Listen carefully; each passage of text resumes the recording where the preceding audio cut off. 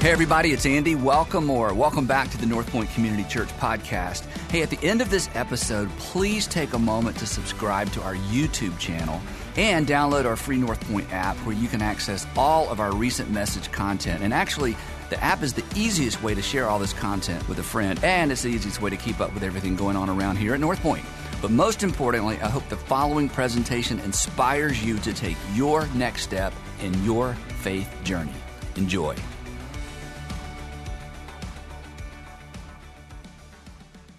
I would like to begin with public confession of an adolescent sin. And I'm going to ask you to raise your hand in just a minute and confess. So get ready.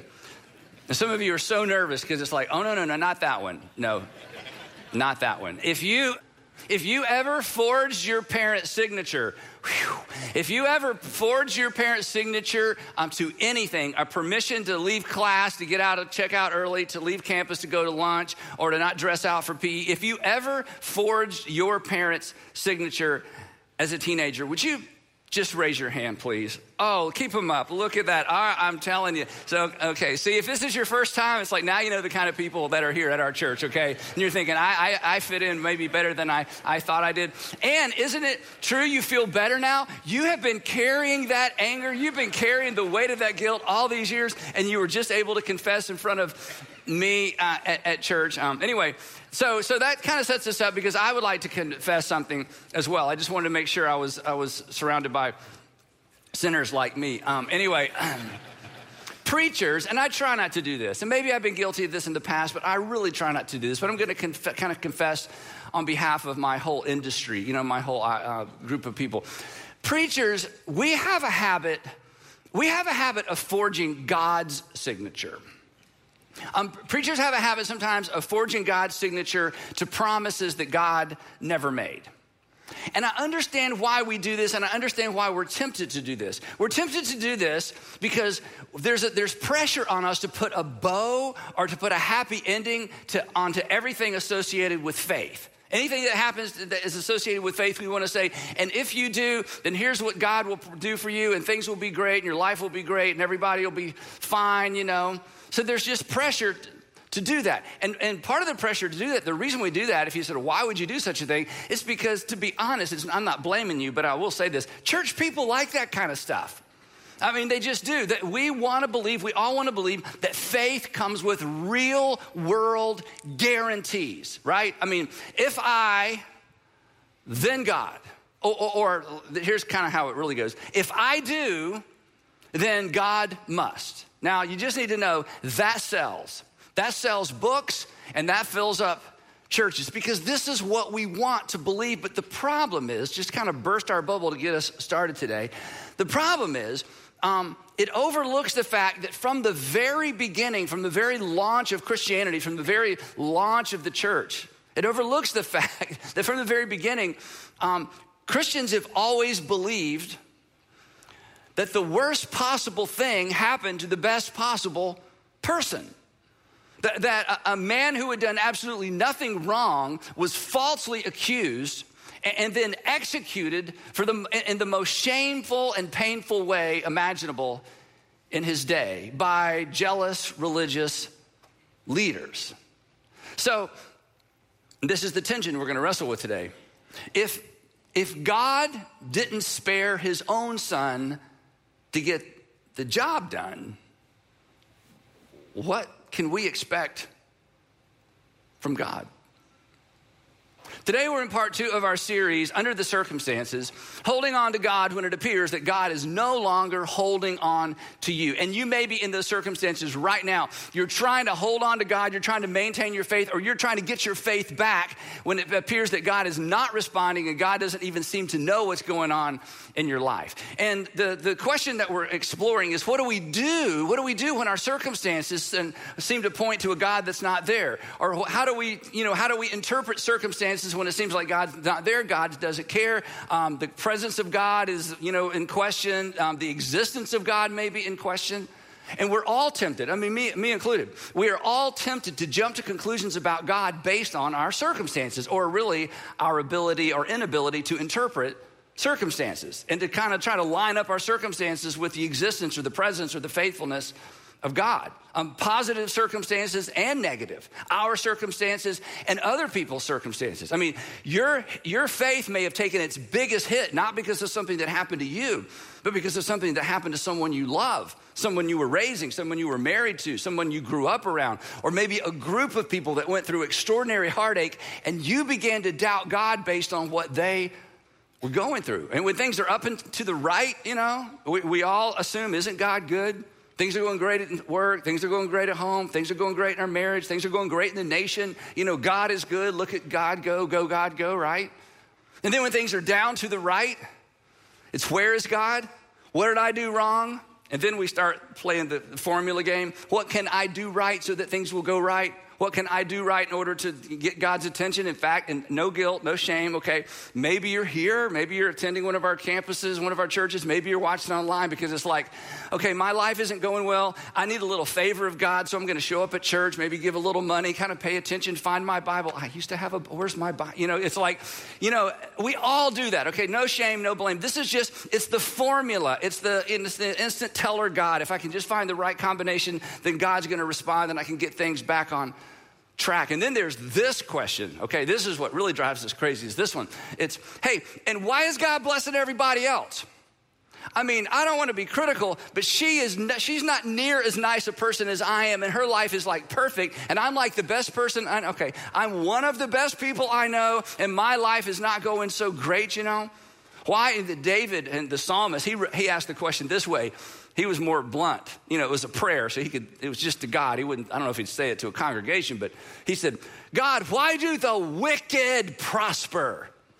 And you think about somebody at work or somebody in your neighborhood, and you wouldn't call them wicked, but in your prayer life, you can use that language. David used it. Why do the bad people get all the breaks? Now, if this is kind of where you're stuck, do not miss part 3 of this series next time we're together. We're going to go way down the rabbit hole on this one. This is such a big, big deal. But anyway, back to today.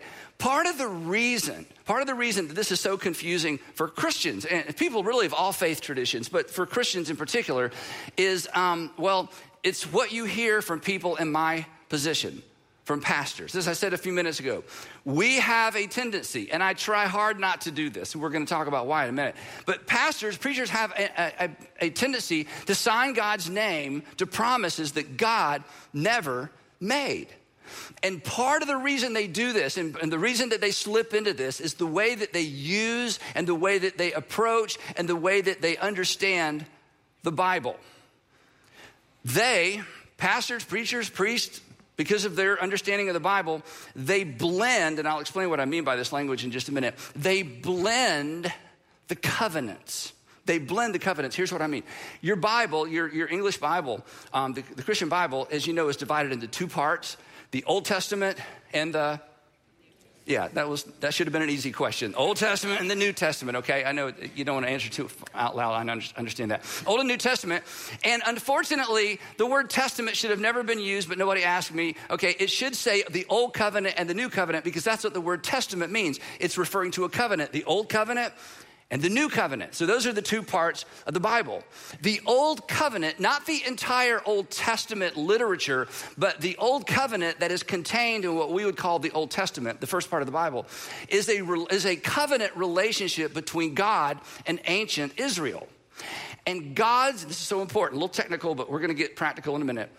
God's arrangement or God's covenant with ancient Israel was in fact 100% and if I do, God must arrangement. It is absolutely in there. Or more precisely, if we do, God will arrangement. The Old Covenant, the covenant between God and ancient Israel, was not an arrangement or a contract or a covenant between God and individuals. This is so important. It was a covenant or contract between God and an entire nation, the nation of Israel. And when Israel's leaders, who set the direction, when Israel's leaders got it right, when they were faithful to God, when they kept his commands, God blessed the entire nation. He blessed them financially. He blessed them in terms of their land. He blessed them in terms of their health. He blessed them in terms of children being born healthy. He blessed them in terms of being protected even from natural disasters. But, and you can read this, I mean, this is all laid out for you in, what we would call the Old Testament. But when the leaders disobeyed God, and worshiped other gods and were unfaithful to God, when they broke the terms of the contract, when they broke the terms of the covenant, then God judged and punished everybody. Not just the wicked and not just the ones that broke the rules. Everybody suffered when the leaders disobeyed God and led the nation astray. And he judged them militarily, economically, geographically, all kinds of ways. And this is so important. Because of this contract or this covenant between God and a nation, ancient Israel knew they were on good terms with God by looking at their circumstances. That's how they knew. Things are going great. Our leaders must be keeping God's contract. Things are not going so great. What are our leaders up to? Our things are going great. Our leaders must be, worshiping Yahweh. They're being faithful to Yahweh. They're doing everything right. Oh no, things are going bad for us. What are our leaders up to? It was a national contract. It was a national covenant, and the leaders were responsible for obeying God and leading the nation in a specific way. If you want evidence of this, just start reading the book of Exodus. You can read 1st and 2nd Kings. When you read what the prophets say, the angry prophets that we find in the first part of our Bible, they always seem angry. They were angry because in most part, they were going to the leaders saying, you're doing it wrong. You've abandoned God. You've built these high places. You're worshiping foreign idols. You've made contracts and you've made agreements with foreign kings, and God has told you not to do that. So the prophets were always going to the leaders saying, hey, if you don't turn around, if you don't repent nationally, then God is going to judge Israel nationally, because this is a national contract or covenant between God and ancient Israel. But us new covenant people, and I'll explain what I mean in a minute, those of us who aren't part of that national contract between God and ancient Israel, those of us who actually accepted God's invitation to participate in the covenant that Jesus established, we don't look to circumstances to determine where we stand with God. Let me say that again. We don't look to circumstances to determine where we stand with God. We don't look to circumstances to determine whether or not God loves us, whether or not God is with us, whether or not God cares for us. Do you know where we look? We look to a single event that took place on a hill outside the walls of Jerusalem. That's where we look.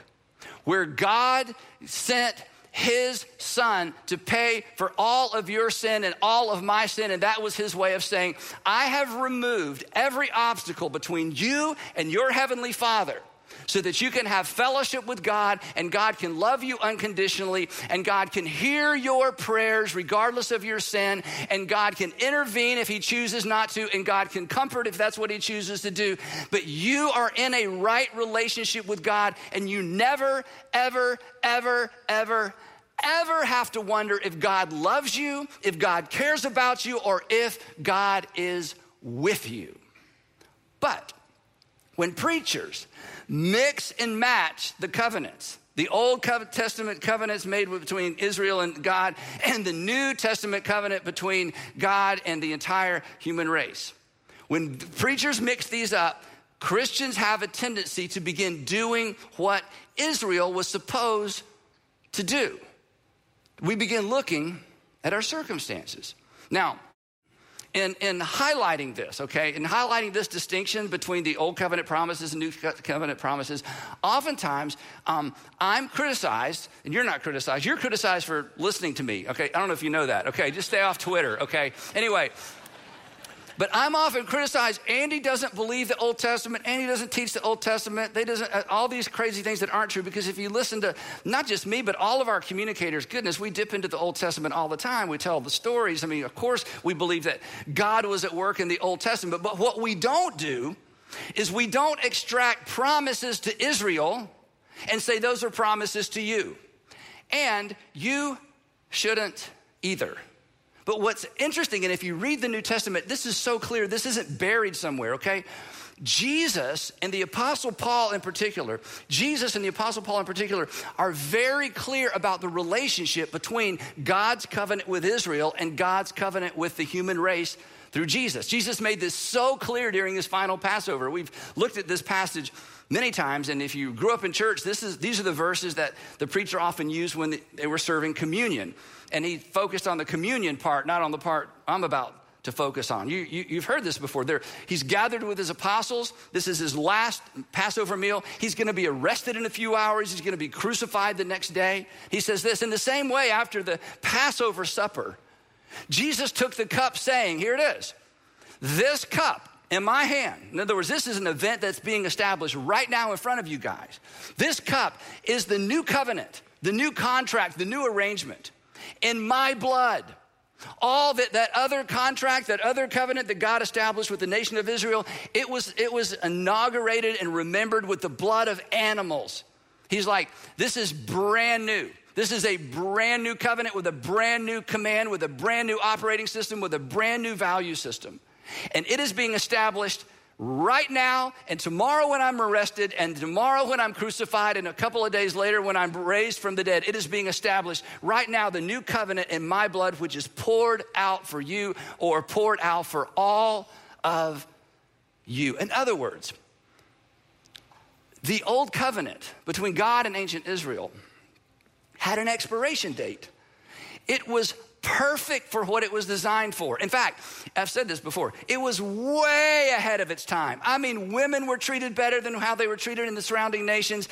Foreigners were treated better. It was way ahead of its time, but it had an expiration date. It was coming to an end. It was a means to an end.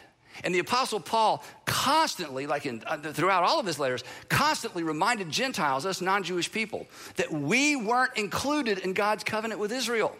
It's not our covenant. Or to be specific, those old covenant promises are not your promises. You weren't included. Your promises are better promises. That's what we're going to talk about in a minute. But on the surface, our promises don't seem as promising in terms of this life, but they are better promises because Jesus promised something that Torah didn't promise. In fact, Torah didn't even explore. Jesus promised eternal life and eternal fellowship with God, your Father. Here's what the author of Hebrews says. Now, Hebrews is an interesting part of the New Testament. Hebrews is like a sermon. We call it a book of the Bible. It is one of the parts of the New Testament, but it's like a sermon, and we don't know who wrote it. But the first century apostles and the first century Christians believed it was so valuable and so true, specifically because of what it addressed. They valued it, read it in the early church, and it made it into the canon, made it into the New Testament. But here's what the author of Hebrews writes. We're going to come back to this in a minute. He says, for this reason, Christ is here it is again. I mean, this is buried in plain sight. For this reason, Christ is the mediator of a new covenant, that those who are called may receive the promised eternal inheritance. That your promises and my promises are better promises because they are eternal promises. And here's the shocker. And if you don't believe me, you get to check this out for yourself. And anything I can say to get you to open your Bible, hey, even if it's a taunt.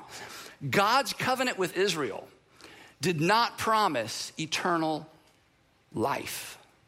In fact, you may be shocked to know that most ancient Jews did not believe in an afterlife at all because their scriptures never mentioned it in any significant way and didn't teach that there was such a thing. There were all kinds of theories, and by the time Jesus came along in the first century, there were multiple theories about what happens to the righteous when they die. But even the experts in the synagogues and at the temple, they did not agree because they didn't have anything to refer back to in the old covenant teaching that God gave to Moses on Mount Sinai. In fact, you may remember this.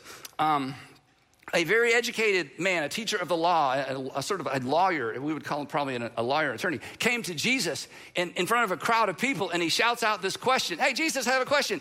What must I do to inherit eternal life?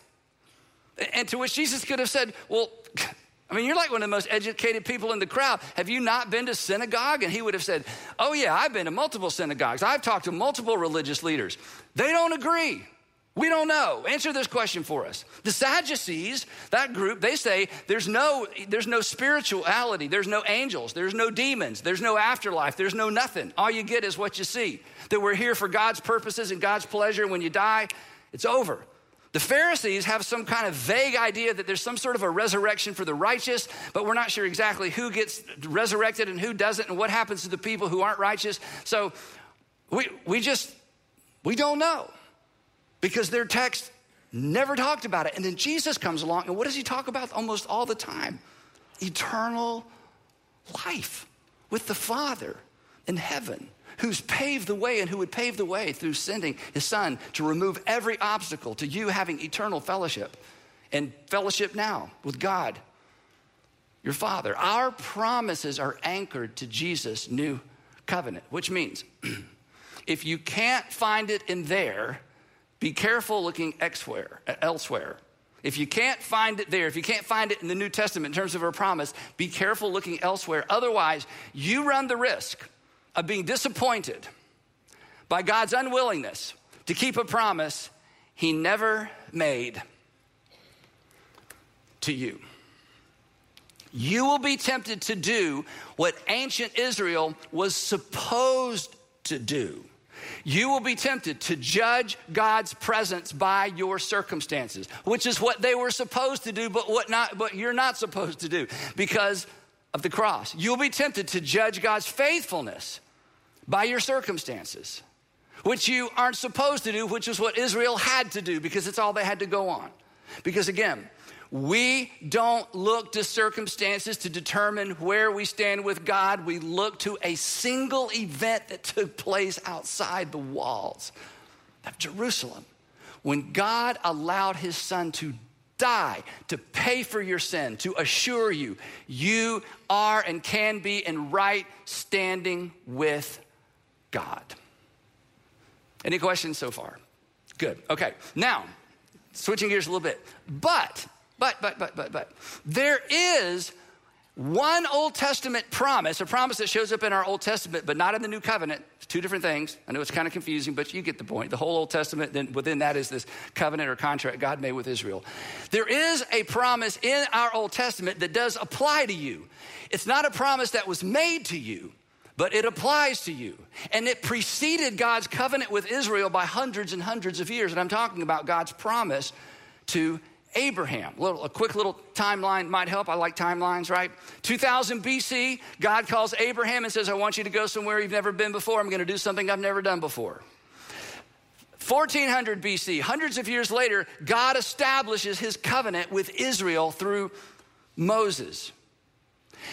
But God made Abraham a promise he did not fulfill here, a promise that he fulfilled 2,000 years later when a king was born, when Messiah was born, when Jesus was born. And the author of Hebrews, this is so amazing. This is why we're going to look at this passage real quick. The author of Hebrews, going back to Hebrews, the author of Hebrews speaks directly to the issue of how new covenant people know that God is with us. He speaks directly to this issue because he knew he had many people in his Jewish audience. In fact, the reason it's called the book of Hebrews is because it was written to Jewish Christians. And he knew he was talking to a group of people that were accustomed to looking at circumstances to determine if God was with them. And their circumstances were bad. And consequently, they're like, I don't know if we've done the right thing. We kind of want to go back to Egypt. We want to go back to the old ways. We're wondering, is God with us? And the author of Hebrews is saying, absolutely God is with you. But you don't look to circumstances to determine that. You look to Jesus. And the way he does this in his long sermon is by attempting to review the circumstances of the key players between Abraham and Jesus. But there are so many players, there's so many key figures in this story between Abraham and Jesus. He starts off by listening and telling some of the stories, and then he realizes, okay, this is gonna take forever. And he even says, I don't have time to do all of that. So then he begins summarizing, and that's where we're going to pick up this text. This is so important. This is important for those of you who are suffering and wondering. This is important for those of you that have suffered and maybe lost faith. And this is important for all of us because life happens and life is life. Here's what the author says. He says, I wish I did, but I do not have time to tell you about everybody in this long litany of stories and people. I don't have time to tell you about Gideon. That's a whole story about Barak, about Samson, about David and Samuel and the prophets, who all of them who through faith, each of these are multi-layered stories, but all of these through faith conquered kingdoms, administered justice, and gained what was promised to them in that era, who shut the mouths of lions. We know who he's talking about. Quenched the fury of the flames. We know who he's talking about. And escaped the edge of the sword, whose weakness was turned to strength and who became powerful in battle and routed foreign armies. And see, when I read that, I'm like, yeah, that's what I want to be. That's what I want to do something and God do something. I want to do something big and God does something bigger. And it's like, hey, I was part of what God did. This is all up and to the right. That's what we love. We love the up and to the right days, right? And then he turns a corner. He's like, yeah, but it wasn't like that for everybody. In fact, throughout this story, it wasn't like that for the people who were part of this long story arc between Abraham and Jesus. He says this: there were others who didn't win, who weren't victorious. There were others, and there was no bow on their story. There was no happy ending. There was no smooth landing. For others, they were tortured. And they refused to be released. They refused to lie. They refused to recant so that they might gain an even better resurrection. Some faced jeers and flogging and chains and imprisonment. Some, he says, were put to death by stoning. Some of them were sawed in two. They were killed by the sword. They were destitute. They were so destitute they had nothing to show for any. They had nothing. They went about in sheepskins. That's all they had for clothing. And goat skins. Destitute, persecuted, and mistreated. And then my favorite part. There should be like music behind this. This is so powerful. It's like I'm just reading part of it. He's gone through all these people, all these stories leading up from Abraham all the way to the coming of Jesus. And it's like he puts his quill down or his pen down and he just stops and takes a deep breath and there are tears in his eyes. And he picks it back up and he writes these words. The world was not worthy of them. They endured in spite of, to be a part of what God was up to. And they never doubted that God was up to something in spite of what they experienced. These were all, he goes on to say, these were all commended for their faith, their confidence in God, their in spite of circumstance confidence in God. Yet none of them, this is amazing, yet none of them received what had been promised to Abraham. Yet none of them received what had been promised, since God had planned something, and here it is. If you haven't been paying attention, come on back. This is important. All of this was building. Some were victorious, some suffered, some were victorious for a while, but everybody died. Everybody's body decayed.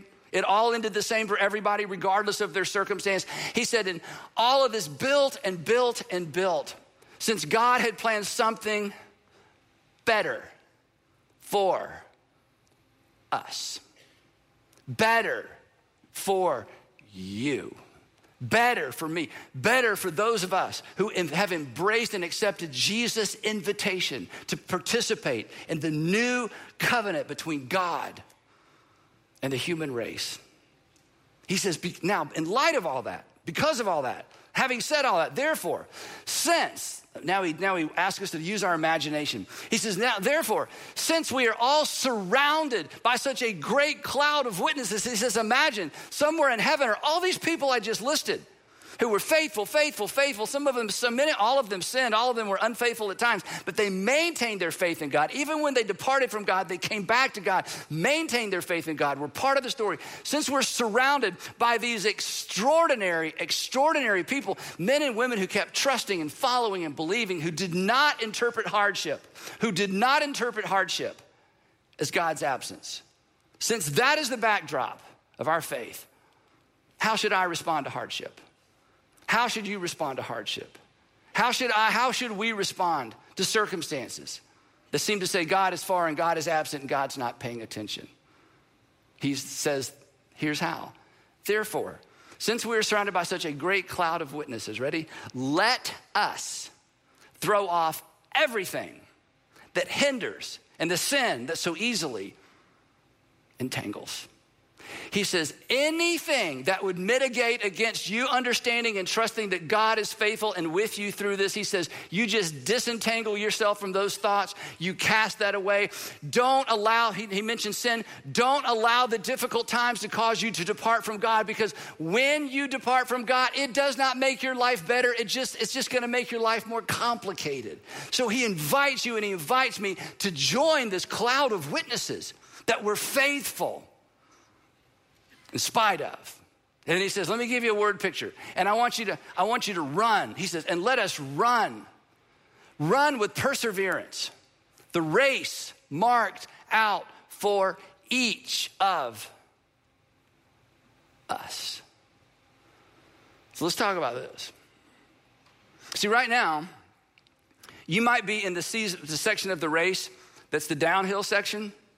It's the easy section. It's the wrinkle-free section. Everybody's in school. Everybody's dating somebody you like. You know, you got a bonus. Things are good. You know, your lawn even looks great. Your grass survived. It's just good. He says, you need to make sure you persevere through the good times, because in the good times, you will be tempted to abandon your heavenly Father because you won't sense or see a need. For others of you, that's not the stretch of the race you're in. Right? You're in the divorce stretch of your race. And you've been married 25, 26 years, and suddenly he or she decides, hey, I'm done, I'm out. You've only been married 3 years, and all of a sudden you discover something about her or about him, and it's like, oh no. And you just never saw this coming. Or maybe you're in the prodigal son or prodigal daughter season of your race. And you raised him right, you raised her right, you did everything you could have possibly done. You paid extra for stuff. And now that it's just like they've become a different person. And they don't care, and they don't connect. And they're not interested in any of the stuff, any of the values that you raised them with. And you just can't figure it out. And they're friends, and now they're dating, and it's like, you don't know what to do. Or maybe you're in the health crisis stretch of your race. And you're too young to have to deal with what you're dealing with. And there's no good answer. There's no good treatment. And the doctors kind of scratch their head and they try to sound confident, and you get in the car and you realize they don't know. Or they prescribe something that's like months. And at the end of those months, we hope it works out. And that's the season you're in. Or maybe it's the job loss, or the job loss again, or a financial pressure, or bankruptcy season. Whatever it is, you didn't choose it. You're just running your race, and you came around the bend, and there it was. And you wonder, where's God? And Peter, the Apostle Paul, John, who brought us the story we talked about last week, would say to you, okay, before you panic, before you hit eject, before you hit I don't believe, I just want you to look at the promise God made Abraham. And I want you to imagine all the details that happened between Abraham throughout the story of Moses and the ancient Israelites in the Old Testament, all the way to Bethlehem, when a king was born on your behalf, who grew to be your Savior and punctuated his love for you, his care for you. And remember, this is so important. Like Jesus, like the Father. If you want to know what the Father is like, you look at Jesus. Don't look past Jesus, you're looking past God. If you want to know what the Father is like, you look at the Son. The Son who came to give his life for you, to demonstrate how much he loves you, how much he cares for you, and how much he is in fact there with you and for you. The author's words. Those are my words. You just fix your eyes. Make sure you're looking in the right direction. He says, let me just say it for you. The race marked out for you, regardless of what that race looks like. Focusing your eyes, not on your circumstances, not on the person who hurt you, not on the doctors who just don't seem to cooperate and don't seem to care as much as you think they ought to care. Fixing your eyes on Jesus.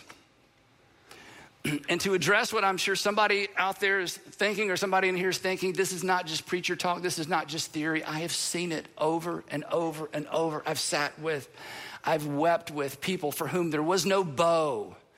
There wasn't gonna be a happy ending. There wasn't gonna be a safe landing.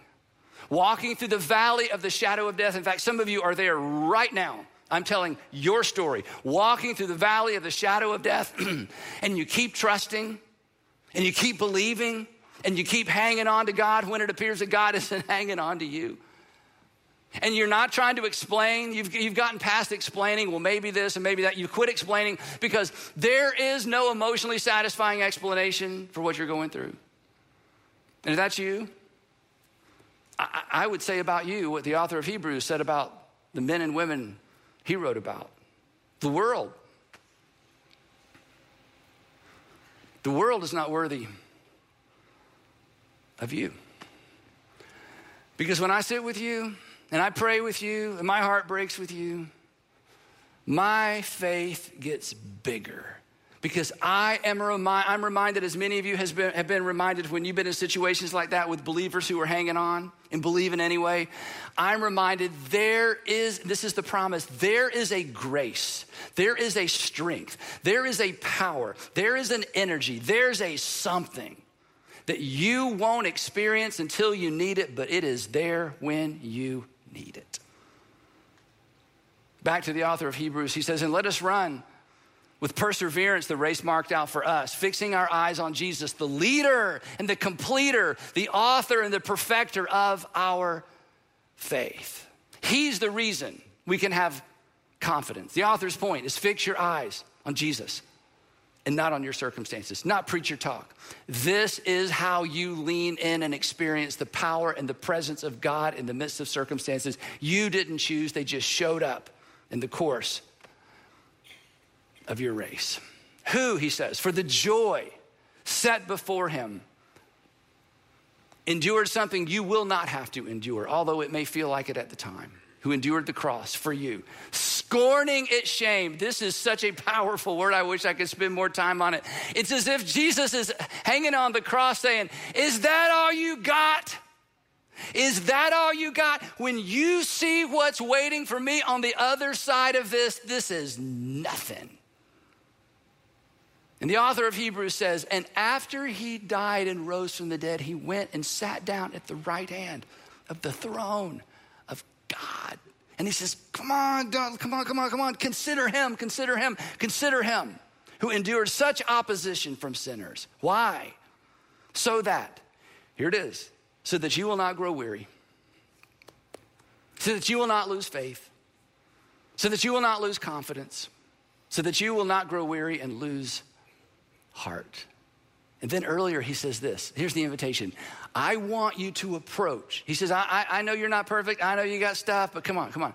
I want you to approach. Let us then approach. Let us then approach God's throne of grace with confidence. And why can you approach God's throne of grace with confidence? Don't miss this, because what has he just told us?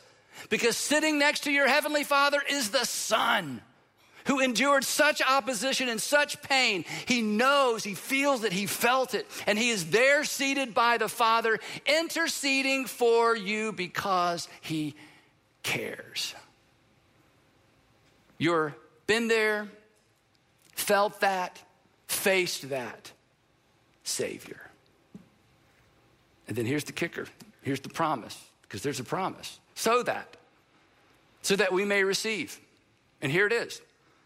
Do you know what you can bank on? Do you know what you can count on? Do you know what you can hold God accountable to? This is the part where you can say, Heavenly Father, you promised me. This is your promise. This is my promise. This is the new covenant promise. And certainly there is more, but this is the core.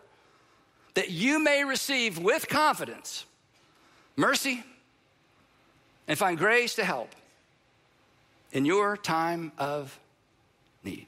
Mercy. God weeps with you. Grace, in this context, strength to endure, strength to persevere, strength to endure without giving in to the temptation of despair. The question is that enough? And the answer is yes. And if you're not sure, I would like to try to demonstrate it for you. Because in this room with me and in the room where you're sitting, if you're at one of our churches, maybe in the living room where you're sitting with some other people watching, people from all over the world, it's not a great cloud of witnesses, it's a great crowd of witnesses to the reality of what the author of Hebrews tells us. Because among you, around you, sitting beside you, are people who experience God's sustaining grace in the midst of extraordinary circumstances. And so, I'm gonna ask you in just a minute, if you have experienced God's sustaining grace in extraordinary and extraordinarily difficult circumstances, in about 4 seconds, 5 seconds, I'm gonna ask you to do something a little awkward at all of our churches. I'm gonna ask you to stand. And if you are in the midst of extraordinary circumstances and you are experiencing currently God's sustaining grace, I'm gonna ask you to stand as well as evidence for those who wonder if this is a reality, or maybe just preacher talk, if they're wondering, could that be available for me? So if that's you in the past or currently, would you stand?